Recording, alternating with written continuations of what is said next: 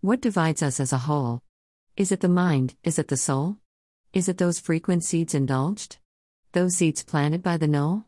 With suggestive thoughts wrongly imposed? Tell me, is it so?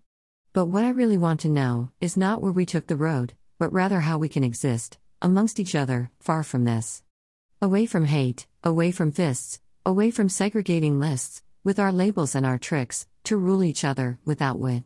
Is it possible to be with each other planting seeds? Of, rather, beauty, not decrees? To love each other, through the weeds?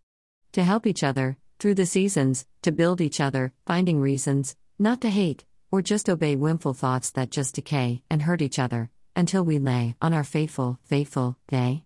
Tell me, is it so? Can we plant that golden rose?